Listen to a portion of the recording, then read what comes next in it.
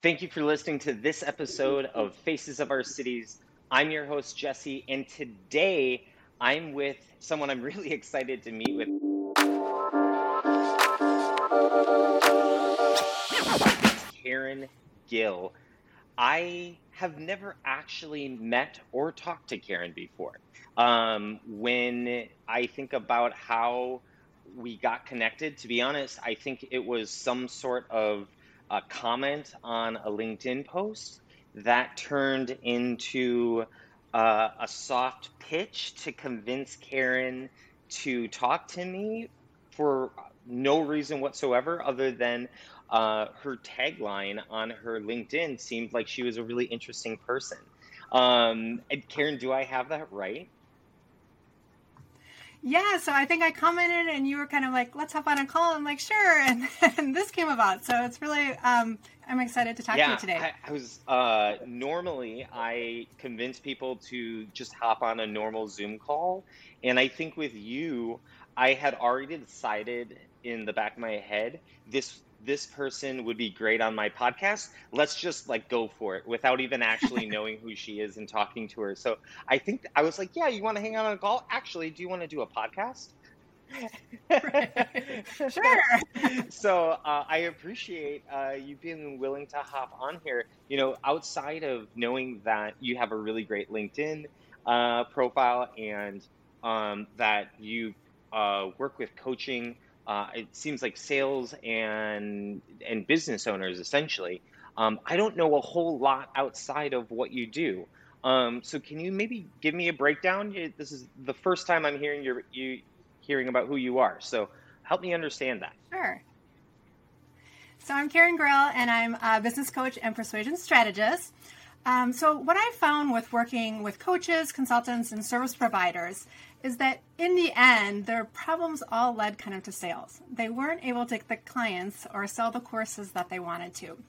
And so I really tried to do a deep dive in figuring out other ways that I could help my clients and help myself as well. And so that's when I cut down the path of becoming a certified master persuader. So learning all about persuasion strategy, which is different than what most people kind of do. They use different words or they use different design to try to encourage people to buy their offers. This is really looking deeper at kind of the psychological triggers that help people make the decision to then buy from you.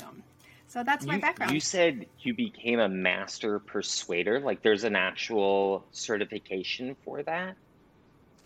Yeah, so there's a certification program for persuasion strategists, and it's called Certified Master Persuader. And it's a 6 months course. We have to do a lot of work and research and learning. We have a lot of case studies that we do as well, kind of reviewing offers and sales pages and funnels and webinars, and really looking at ways that we can make those tweaks so that they can be more effective and convert better. So the program is based around it being for sales, but that seems like a really scary, I don't know, title. Yeah, I got certified in persuasion, and I would be like, for what? What are you gonna make me do? What do you, I mean, are there people that use it for other things than sales? Like, I guess just to make things happen? Is it? I mean, it's kind of like deal making in general, and I guess in deal making, there's always something being traded. We just don't call it sales. We call it Right. negotiations and peace talks or something like that, right? So this was definitely focused on online businesses. So it's, definitely kind of that sales part. And again, I would make a distinction between persuasion, which is an intent for me to help you make the right decision, the best decision for you, then manipulation, which is something completely different, where the intent is not anything that's good for you. They're not serving their clients. It's all about them. So definitely persuasion is just trying to make sure that you're showcasing your offer or whatever you have the best way so that your ideal buyers can make the best decision and then make that purchase from you. Okay. Before getting your certification, had you been working in sales, or what kind of led to, I guess, taking that next step? Because you're the first person I've ever talked to that took a step like that. Maybe most people are just okay with kind of the standard sales training, but where were you at before that? Sure. So I was a business coach, and I've been a business coach for quite a while. Like, I started my first online business over 14 years ago. And so I've kind of been around, and I've learned a lot of things, made a lot of mistakes, and really got to the point where I was helping other business owners. But again, I really felt like there was kind of some gaps. And I also thought, persuasion strategist is a little different, so I can position myself a little differently than just the average business coach, right? It's kind of finding that special, unique offer that I have for them. It's a little different than other people. So that kind of was what attracted me to that. And, helping myself because I can improve my offers as well, but also then helping my clients so I can serve them. Okay. When it came to being a business coach, were there certain things that you helped them with, or that's really intriguing to me, Mm-hmm. for reasons that I haven't explained to anyone yet. Uh, Okay. but when someone is looking for a business coach like that, are they usually looking for someone who just is kind of a jack of all trades, in all things from sales to finances to procurement or whatever in logistics, or do Mhm. they usually look for a business coach that's siloed? And is that kind of how that went? Like, you were a jack of all trades, and then you're like, you know what? We're going to go just this very specific silo. Mm-hmm. So when I first became a business coach, I was definitely more generalized. But when you start to work with people, you kind of start to see the types of clients that you can serve the best. So I definitely worked with service providers. And a lot of times what would happen is they would start their business, they would get a couple clients, and then they would be working 24/7. They didn't have any systems in place. They weren't good at time management. So it was really kind of putting those business foundations in place to help them with that so that then they could serve their clients how they wanted to, but still have time for a life, as well as then being able to grow and scale. Because if you don't have that foundation, you can't do that. So that's really where I started in working more and more with kind of those service providers. But as you can imagine, once we kind of get the foundations, there's other issues that come up for them. And one of them was, how can I sell better? I have this website or I have this offer. It's not converting. It's even not even doing the 1 to 3%, which is average. So, how can I do that better? And so that's kind of then how I did even a little more niching down. I see. Very cool. Okay. You said you work mostly with service providers. That, I mean, kind of falls under, say, like a freelancer for like creative services, or would that be like lawyers, accountants, like service providers that way, or what does that all encompass? Sure. So I work with a lot of other coaches as well, but service providers like graphic designers, website designers, accountants. So someone who does a lot of one-on-one work with someone or has kind of that service like a graphic designer would for another business owner as well. Okay, cool. All right. Well, I mean, I feel like we're talking to the right person here. I'm really excited for what our main purpose of this podcast is, which is help the community that is going to watch these and listen to these podcasts, figure out some life hacks or some business hacks or just some real, like, solid, tangible things that they can do to just be better. I bet you've seen Right. things across the board, and you probably, after this much time working with businesses, have just been like, "Hey, here's your top 10. Like, you're not doing these, you're not winning. Like, here's the base." Right. Could you share any of those with us? Oh, most definitely. So, because I worked with a lot of different types of businesses, there was a common denominator, and a lot of them had to do with kind of productivity and time management. So, one of the things that I think is so important is really figuring out what are your boundaries. So, a lot of people don't even set office hours, but I think it's so important. You need to know so that your clients don't encroach, because as you know, sometimes, especially in the beginning, when you're trying to get clients, you'll take anybody and everybody. A lot of times they will go beyond what you had maybe listed. They'll call you at night, they'll send you texts any time of day. So I think it's so important that you figure out for yourself, okay, what am I willing to do and what am I not willing to do? So set those business hours if that works for you. I have a business phone that I turn off on the weekends and I leave in the drawer, so I don't even have to think about that. If I decide to, that's my choice, but that's very different than having to react to everything that everyone does for Yeah. you. So I think one of the best things you can do is figure out that boundary for Do you yourself. find why do people struggle with that? You mentioned, you just take anything and everything you can, especially when you're first starting out. Is it that fear of missing out on a sale, or is it uh, just a fear of being like tagged as non-responsive? What is it usually that stops people from doing that? So I work with a lot of people who I would describe as perfectionists, and so they definitely want to have the best service that they're offering to their clients and really stand above everyone else, which is a great quality to have. But again, there needs to be limits to that as well. And so you need to figure out a way, okay, you can call me until 5 or whatever that is, but you need to put that boundary and then stick to it, because when you let them cross that boundary, that's when it goes down. Yeah. So. Well, you see that, you hear about it. I've experienced it when I had a job, right? When you let your boss start calling you and texting you at 8, 9 o'clock at night, you think you gotta respond. And I think, well, hopefully the Great Resignation, right, that's going on right now. I don't doubt that it's little things like that motivate some of that people are like, I'm really done with this. You mean there's companies that won't text me in the middle of the night and like won't stress me out before I go to bed? Like, oh, cool. All right. Yep. But okay, so I think that's really great. And at the end of the day,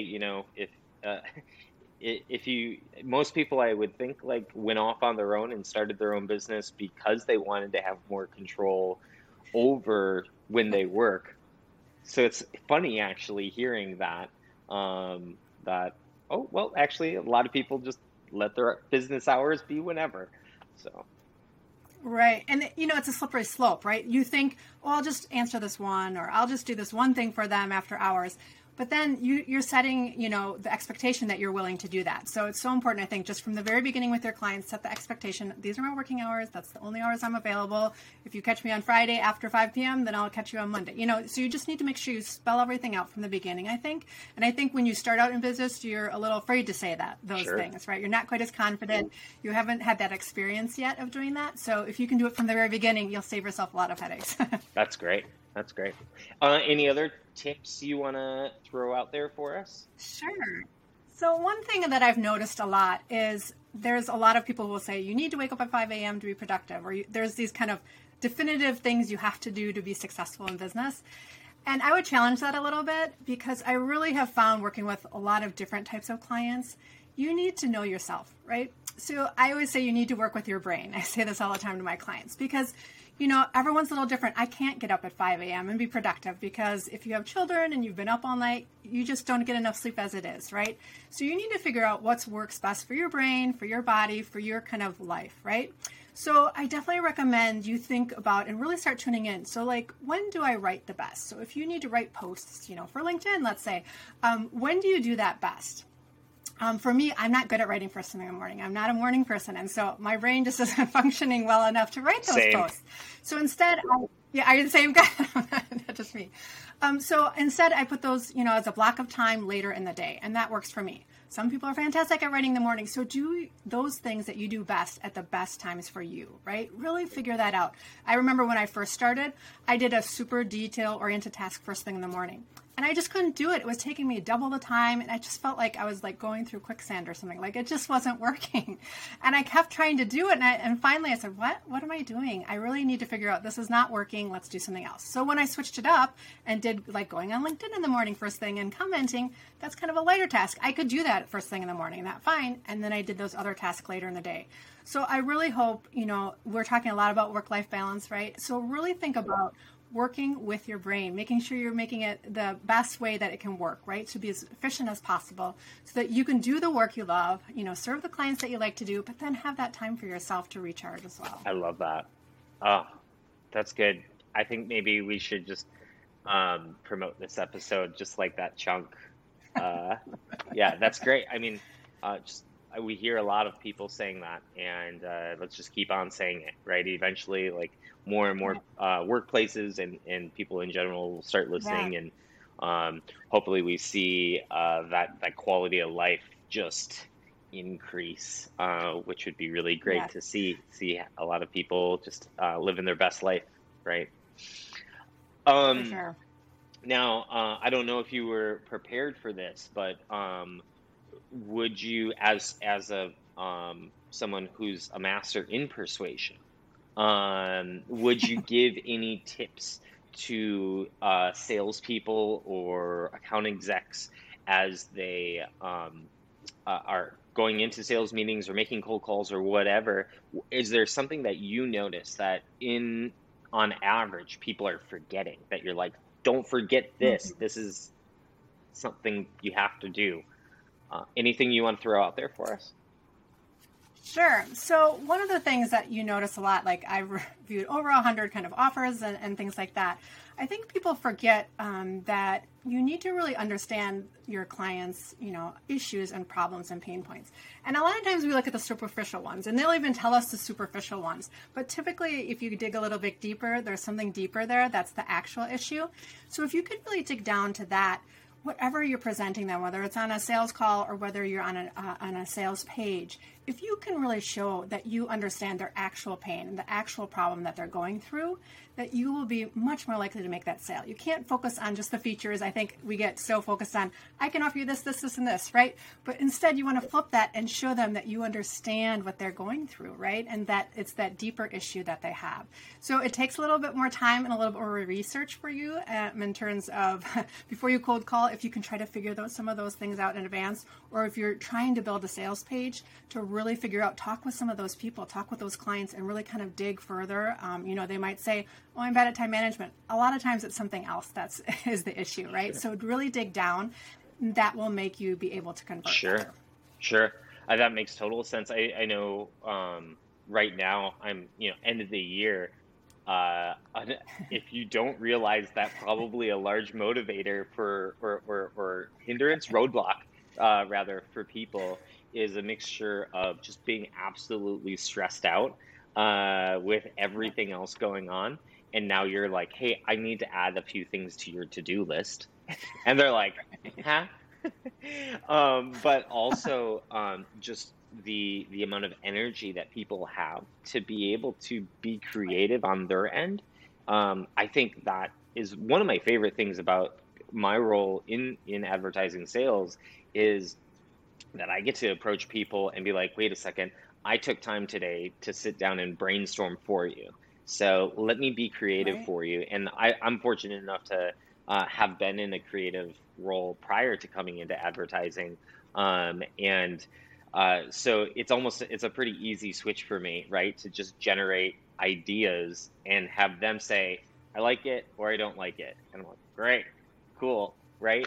But it's something as simple as that. But you're taking the burden off of them. Totally. That's great. And understanding your customer and saying, hey, what is it likely that would cause them from not wanting to do this? Because a lot of times, at least with our platforms, it's not a matter of like them deciding whether or not our audience is who they want to reach or not.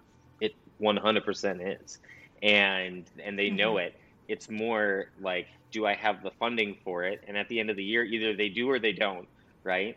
And if they do, then Jesse, it's like 2 weeks before the end of the year, man. I'm going on, I got Christmas presents to buy. Like, this isn't happening. And so, and the funny thing is that is generally the excuse, not the excuse, but the reason all year long, right? Is, okay, well, no, it's Valentine's Day, or now kids are going on spring break or whatever, right? There's always something vying for your time. And so I think as a salesperson, really truly understanding, hey, how can I actually help you do this? Because there's really only one thing I need, and that's a sale. So. But if you can take that burden off of them and kind of flip it around and say, how would I help you? Let me show you how I can help you. I think that's a totally different kind of balance of the powers and that kind of energy that you project. And that's different than saying, I just want the sale from you. You're always asking from them. And then flipping that around, I think, is a great way to do that. Totally. I leave this one thing here. I was emailing back and forth with a client and noticed, hey, I could tell something was going on here, that it was, you had the money, you knew that like the campaign and the publication you wanted to be in was right. All the dots were connecting, but you could tell something was off. And I think I sent this email like an hour ago, and I was like, look, I know that you're probably headed out soon. If we need help with this, I have a designer on standby, like, for this directly. Literally, you don't have to go find the design, like, hop on for like 15 minutes with me, and I'll write everything down. in the car, anything, right? And so we'll see. Cross our fingers and find out if, oh, that was finally it. Yeah, we didn't want to go through the work of finding a designer. Sometimes it's things like that, right? There's just a lot more work than we realize is involved. So, well, awesome. Thank you, Karen. Anything else? I don't want to leave anything on the table that you weren't willing to share. I mean, I don't doubt that you have a ton more, which is obviously why people hire you to work with them. So thank you so much for those nuggets. I appreciate it, and I hope people find those useful. Now, as people can find you on LinkedIn, obviously, like I did, you're open to connecting, and you're based on the East Coast. Am I right in thinking of that? Yep, I'm in the Washington, D.C. area. And but obviously working with clients all over the country. Yep, I'm a virtual business, so I can work with anybody. Awesome. Well, thank you so much, and I look forward to talking to you again. Yeah, me too. Thanks, Jesse.